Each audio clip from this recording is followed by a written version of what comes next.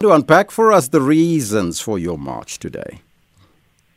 You've accurately alluded to some of them, and those are critical components of the march. First and foremost, it's for justice to be served, and our conception of justice in this particular context is speedy arrest of all perpetrators of this senseless, unnecessary, and completely avoidable racism and hate-fueled massacre, but also, as you touched on, comprehensive compensation and reparations. Many of people who have died are very young, of tender age, 2003, 2004, 2005.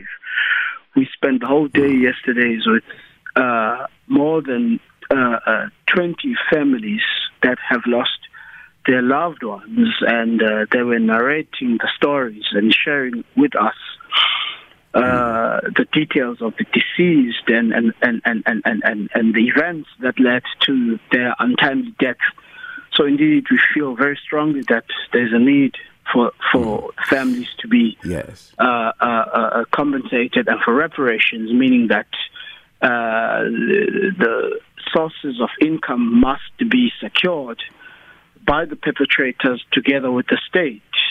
And that is why we are marching to the state, because especially the local state in this instance, Etugu municipality, because the state itself was caught completely napping in office, because this is a massacre that has taken place over a number of days. Now, you did mention that you spoke to a number of families, more than 20. So what, in your view, is the total of number of people that have been killed in Phoenix alone during the events of the past 2 weeks?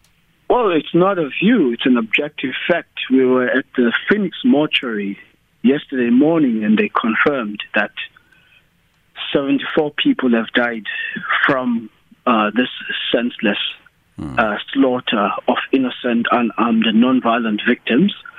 43 bodies are yet to be claimed by their families, including foreign nationals.